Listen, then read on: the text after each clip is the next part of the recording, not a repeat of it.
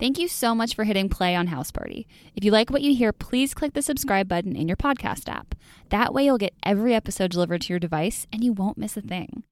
If you're feeling extra generous, please scroll down and give us a 5-star rating or write a review.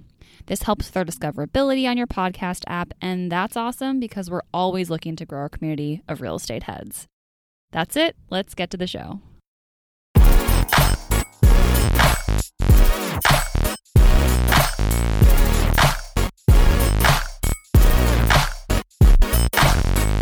Welcome to House Party, a podcast where real estate, news, and pop culture collide, coming straight to you from the editors of Realtor.com.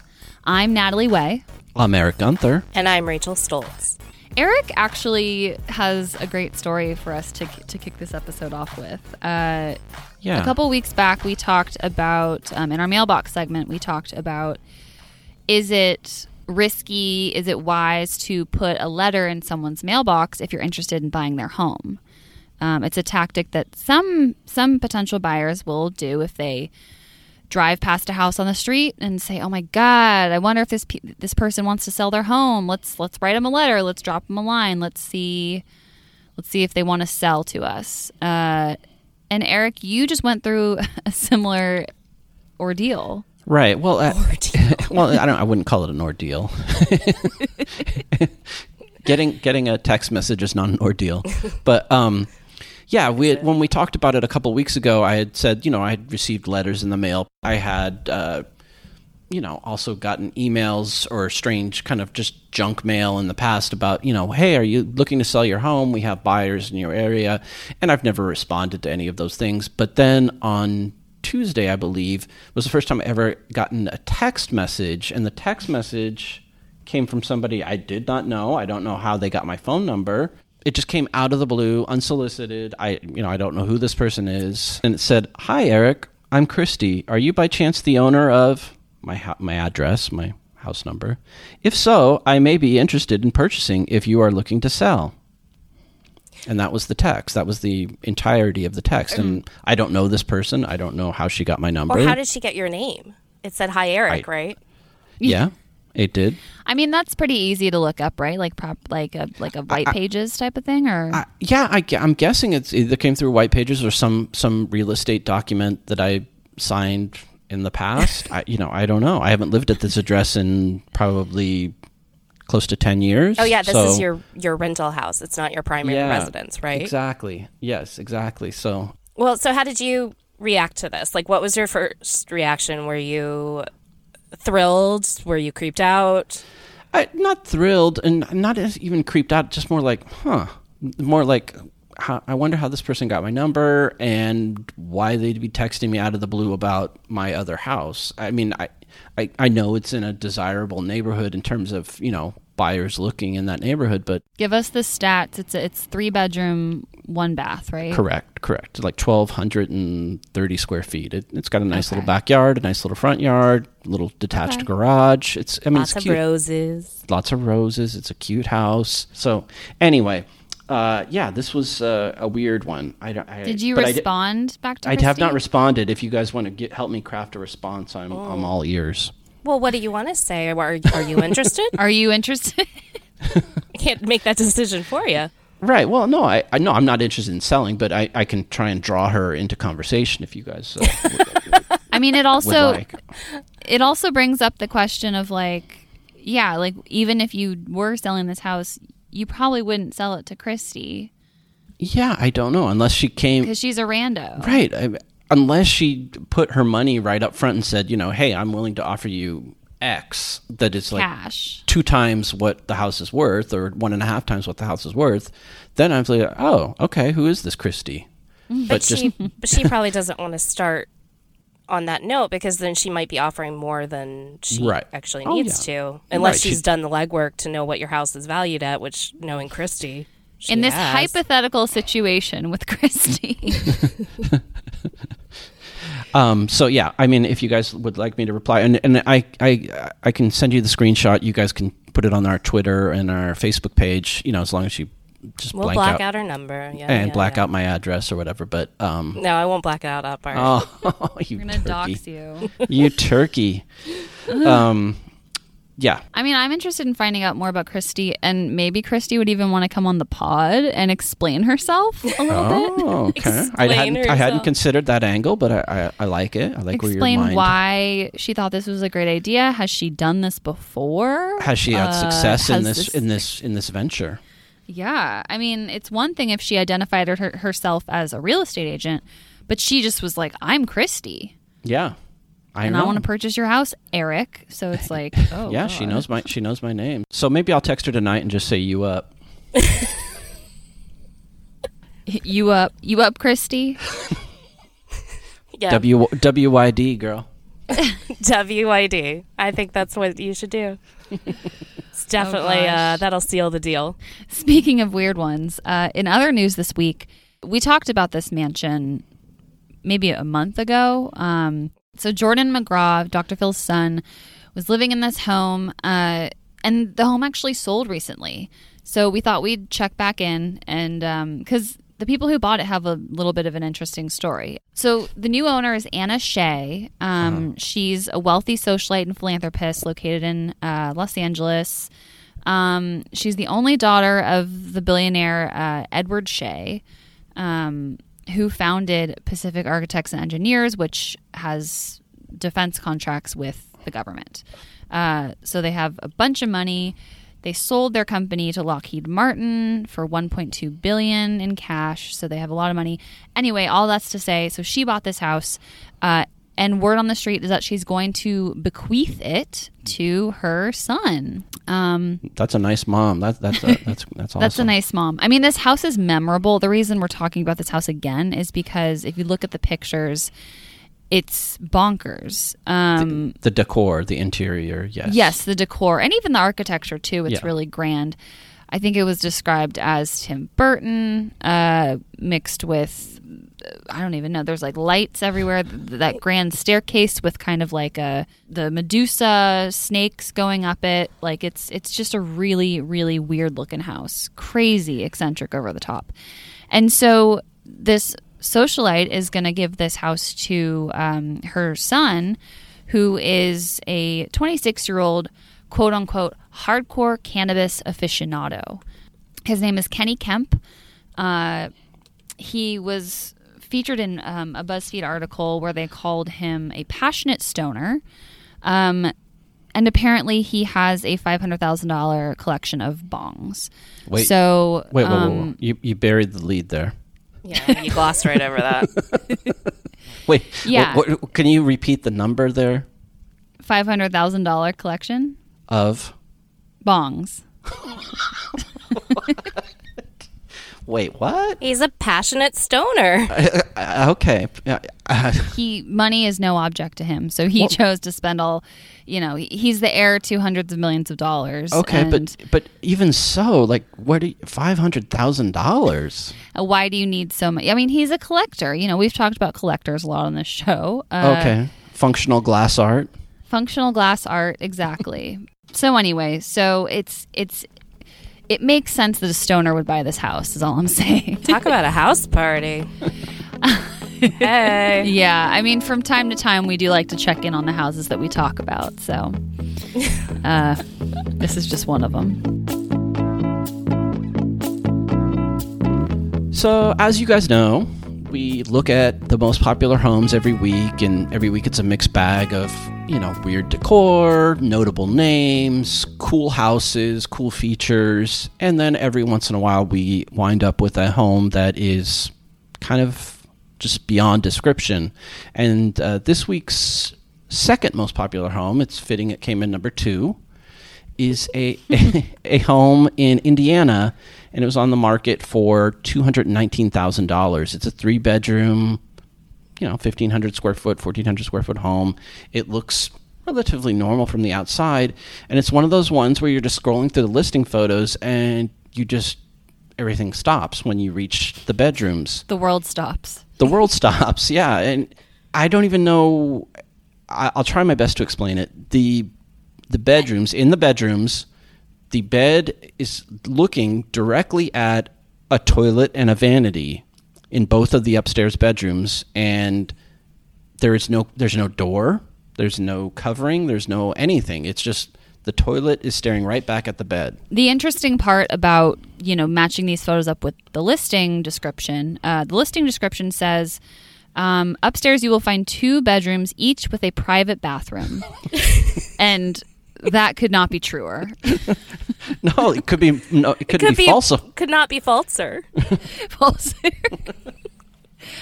There's nothing private about it. I cannot stress how weird this looks. Yeah, I mean, and we've talked, at length, at least on a couple of other pods, about the idea of open bathrooms. Would we blah blah blah? But this is when I saw this listing, it was just bonkers. I can't believe these photos.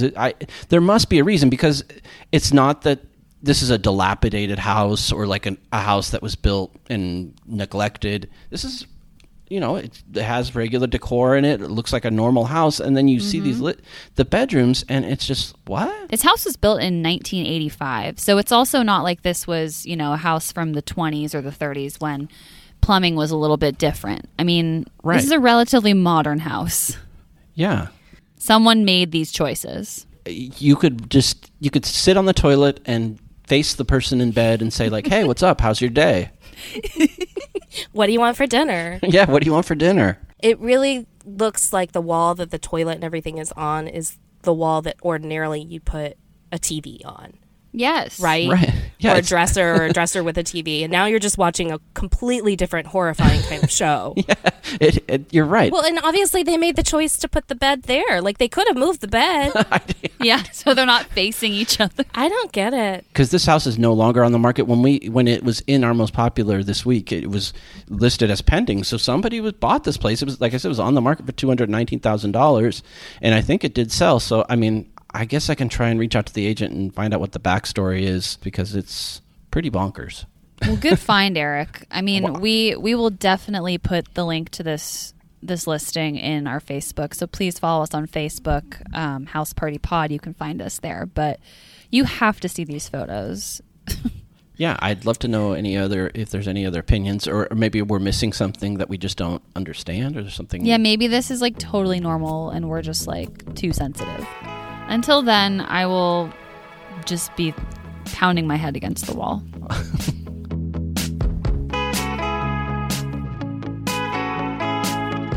Coronavirus is in the news, and it's a deadly serious subject. We took it on and we looked at what you would need to do to corona-proof your home, if there's anything you can do. I mean, wiping down your counters, wiping down all the surfaces of your home. We've seen a run on people buying stuff, like the wipes that you need, the Clorox wipes or the Lysol wipes. The hand sanitizer, the paper towels, the toilet paper. Do you guys feel like people like stocking up on all these things feels kind of alarmist? It's a tough one, because they haven't come out and issued you must stay in your home for 2 weeks, but they have said you might want to be prepared to stay at your home for 2 weeks. So a lot of people have acted on that, and that's kind of what's causing the alarm. So they've actually said, the county or whatever has said, you might want to start stocking up. The CDC has, actually nationwide, has said be prepared to stay at home for, I think, 2 weeks. And if you don't have supplies to last you 2 weeks, then So that's, I think, what's caused people to go out to Costco and to local, grocery stores and just buy as much as they possibly can get their hands on. And so out here in California, we've definitely seen people buying. I don't want to call it panic buying, but it is kind of a herd mentality. I don't know if, when it tips into the word panic, but people buying tons and tons of supplies, water, toilet paper, canned goods, pasta, whatever. In fact, our coworker was at Costco this morning before it opened at 8 a.m. and there was a line. She sent us pictures. There was a line out the door for quite a while. It stretched quite a while. Yeah. Just people waiting with their carts to get in. And when she got in, she said there wasn't even stuff to buy. So it seems like people are buying stuff faster than they can make the stuff. I don't know where people are putting all this stuff. Where are you putting all the Yeah. Like you, I went to the grocery store the other day and I got canned items and pasta, and I've run out of room in my kitchen cabinet. So where am I supposed to put that stuff? Where am I supposed to put the extra toilet paper I bought? Right. And the paper towels and the hand wipes I mean, maybe your flats of water just become your sofa for the time being. I don't know. Yeah, because your paper towels just become your sofa, your right. mattress. But if there are some ideas around maximizing your cabinet space, this might be the time to deploy those ideas. I mean, stack up. So, if you can make space in your cabinets by maybe installing more shelving that so you can, maximize the height as opposed to just spreading everything out on the bottom shelf, that might be wise. Getting those like lazy Susans so you can like put stuff closer together and fit more in the cabinets. Even so much as building like a couple floating shelves and putting like your dishes on those, because dishes look nice stacked up, frankly. And so putting your dishes on those and then putting maybe your paper towels and your cans in your cabinets. But yeah, I know. Rachel, you said that your stuff is just kind of tucked in a corner in your place. Last night's project was putting all my canned goods and jars of stuff that, the non-perishable pastas, whatever, on the highest. I needed a step stool to get up to the highest shelf on my cabinets, and I just tucked them back there. Storage was a sticky issue for me before coronavirus. Yeah. Because I don't have a pantry. I don't have many kitchen cabinets, and the ones I do are devoted to dishes and pots and pans. Right. And I don't have a linen closet. Like, I just basically have one closet. So, I mean, I might just have to bite the bullet and keep stuff out, or just, I don't know, sit on my boxes of toilet paper. I have been talking about redecorating, so maybe think of it as like an art display. Yeah. At least they're soft. Warhol made art about cans. Soup cans. So. Oh yeah, see, there you go. It's back in fashion. There we go. It's inspired. Yeah. So I mean, we do have, like I said, we have a couple of coronavirus. Not even a couple. I think more like 4 or 5 different coronavirus stories about its impact on the real estate market, and then we have the one about how to coronavirus-proof your home. Just search for coronavirus-proof your home on Google. Put the words realtor.com in with your search, and you should find this article. And stay healthy, guys. Yeah, please, we hope everyone stays safe. Wash your damn hands. Wash your damn hands. Cough into do the vampire cough. And if you're feeling sick, stay inside. Yes.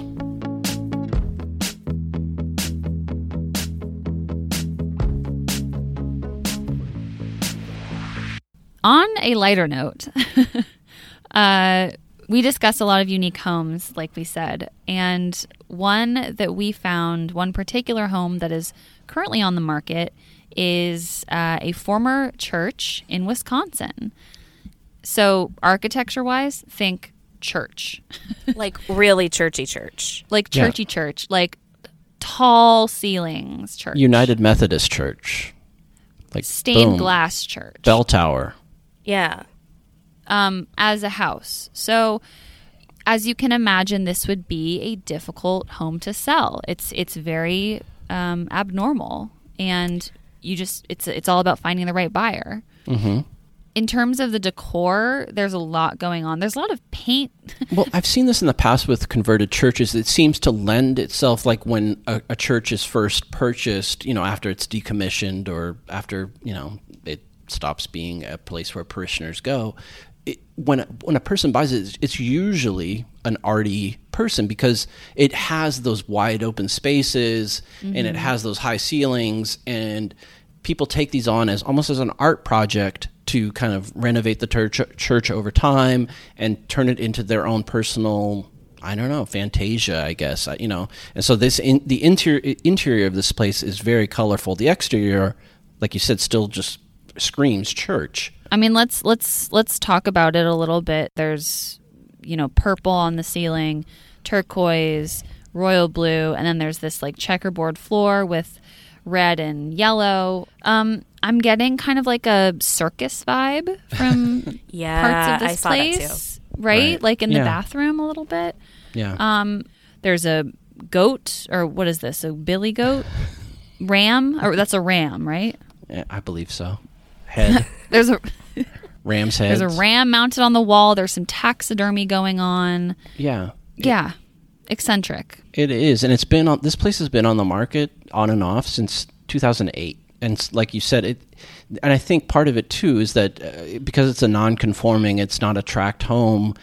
It makes it difficult for a buyer to even get a lender that will give you a mortgage. And this place is $700,000. It's huge. It's 6,000 square feet. I mean, a lot of space. And so you're getting a good bang for your buck in terms of price per square foot. But it's tough to find a buyer that A, buys into your vision, and then B, can get a loan.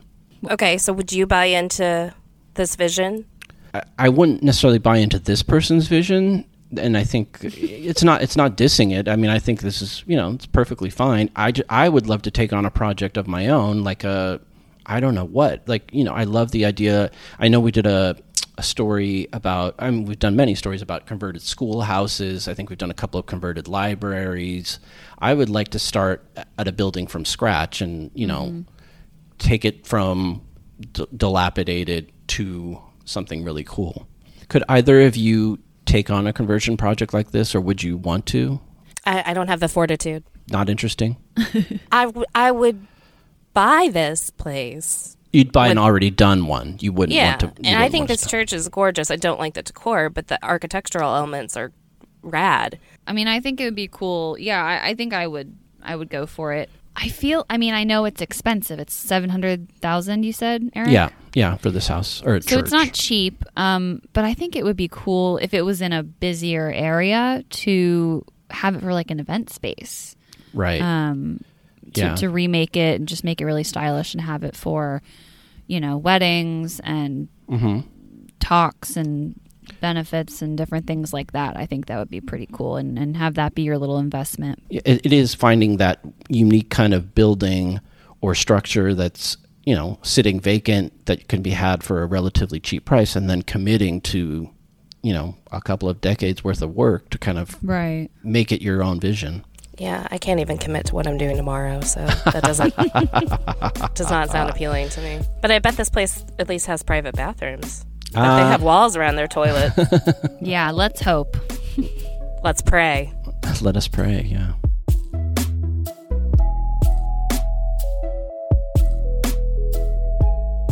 It's now time for Winners and Losers. This is the segment at the end of the episode where we talk about celebrities and the real estate they bought, sold, or rented. Each week we choose one winner and one loser, and we talk about it. And we talk about the deals that they either made or lost some cash.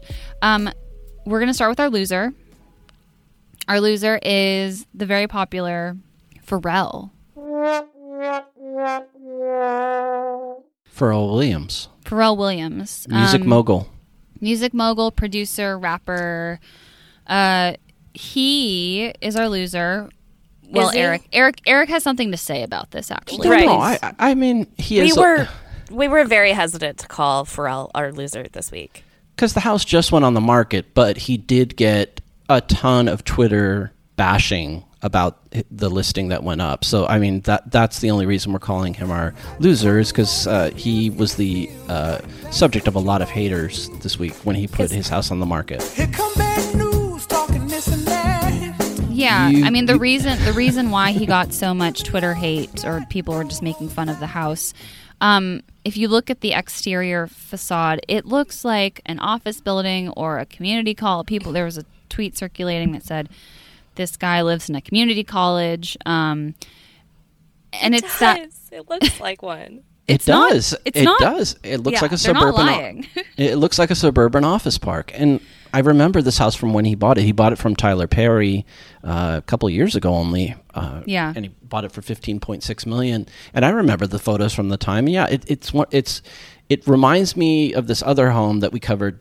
years ago that Justin Bieber rented out. Same kind of deal in Beverly Hills. The Salad Spinner home, and it's that same look. It's just all glass and like steel, and it just looks like a suburban office park. It's actually quite lovely on the inside, I think. Yeah, but yeah, the outside is just like somebody. You like the Seriously? interiors of the Pharrell home? Wait, yeah, I don't mind it. Okay, no, okay. I wouldn't figure that you judgy McJudgerson over there. No, I'm not judging. This doesn't seem like your aesthetic. I mean, like that that corporate boardroom with all the wood and the. Well, I'm not looking at that. I'm looking at the. It looks very 90s to me with all it's like very angular. I guess I just like all the windows. Yeah, I think all the windows and kind of it has a clean feeling, which I like. There's several pictures in this listing where it's like this is an office building. Like there's the one with the staircase, and it's like this is an office building. There's a picture of one of the tables in the house, and it looks like a boardroom. I think that's the one Eric was referring to as the conference room. Yeah, with the weird icicle cave-like light fixture above it. Yeah, right. Yeah, it just says 90s conference room to me. Even the dark tile floors. I mean, it just says 90s conference room. I agree. I'm not saying I'd buy the place. And frankly, Pharrell's an eccentric person, so I can see another eccentric person snapping this up. Right. That's not to say that it's going to go for the listing price. No. Who do you see buying this place? Who do I see buying? Oh God, either of you. Sheesh, I don't know. Who is going to buy this? I have a guess. Can I before you guess? Can I just add one other caveat in here? And sure. It comes directly from the listing details of this home. It's listed for $17 million. It's in LA. It's big. It's 17,000 square feet. It's huge, right? But in the listing details, it says endless potential here to fix it up and make it one of the most unique mansions in Los Angeles. So $17 million. So even they know it's a fixer-upper. It's a fixer-upper. It's this to me. I don't know that it's going to even if Pharrell sells it, it might. The way it's being marketed makes it almost sound like it might be a candidate for knockdown and start over. Whoa, really? That would be unfortunate, I think. You think so? I don't. Yeah. This house to me very 90s, and it does not 90s in a good way. So Rachel, I want to hear who you think would buy this. Yes, please go ahead. I'm sorry. Well, now I feel like it's wrong. No, say it. I was gonna say Lizzo. Okay. Oh, that's a good. Yeah, I mean, I don't know what her design style is like, but yeah, she's has a ton of money and she's young and. I could see her making this like her own. That's a good guess. Like a party pad. Well, it does lend itself to parties because I think it's made for entertaining. It has a huge outdoor space. It's 17,000 square feet, and I think it has like one of those driveways, and there's a 30-car motor court. So yeah, it's made for somebody that's young and wants to party and wants to invite the whole crew over. So maybe your guess is... I agree. I think that's a great answer, Rachel. Thanks. Okay. I don't know if Lizzo is buying $17 million homes. Yeah, I don't know. I don't know if she's. Yeah, I don't know if she's at that level yet because that's like, yeah, wow. Again, it's not that this house is awful. It's just that it's kind of weird looking, and Pharrell took a lot of heat online when the listing photos appeared this week on Twitter, mostly from people saying, oh, holy moly, this place is weird looking. So we're going to give him more heat. Yeah, a little bit. Just calling him a more qualified loser. A more qualified loser. Let's move on to our winner. Yes, please. Our winner is the actress Julia Roberts. Oh. Pretty woman herself. She bought a gorgeous mansion in San Francisco. It's in Presidio Heights, which is a very expensive, historic neighborhood in the city. Yep. This place is beautiful. It was built in 1907, so it's a super old house, but it's one that just has great bones. And it's been beautiful renovated. Architecture. I love this house. Yeah. And she got it, and one of the big reasons we're calling her a winner is that the house was on the market for 10.25, and she got it for 8.3 million. Do we know why she's buying in San Francisco? We didn't really get into the speculation about her personal life, like, what the heck but she has been cited in San Francisco over the years, like celebrating or partying or hanging out.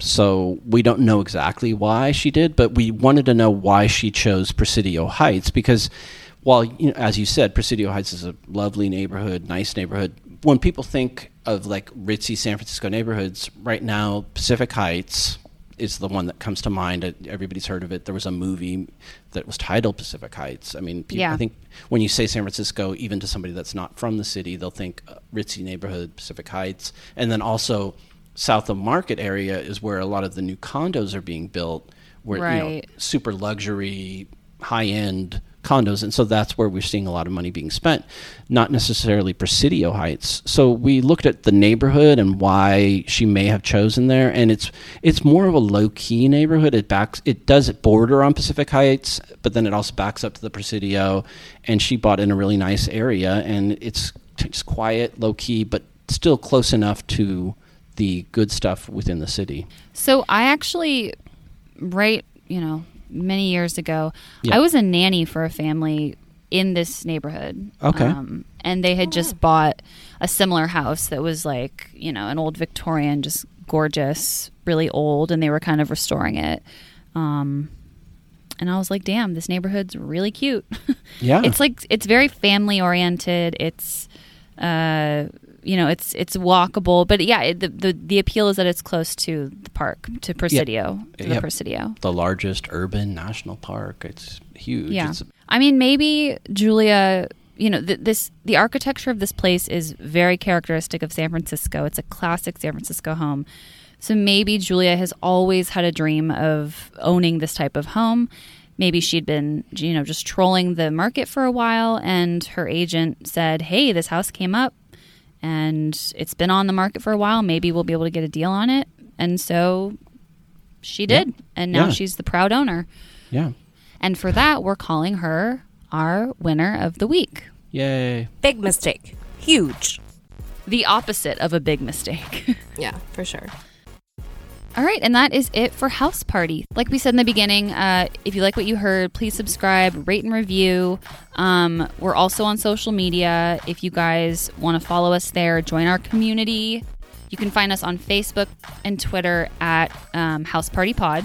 If you want to get a hold of us, write us an email, ask us a question about real estate or design, you can reach us, podcast@realtor.com. We check it regularly, and we do a semi-weekly segment called The Mailbox, where we answer listener questions. So drop us a line if you have any burning questions. That's it for this week, and we will catch you guys later. Bye. Bye. Bye.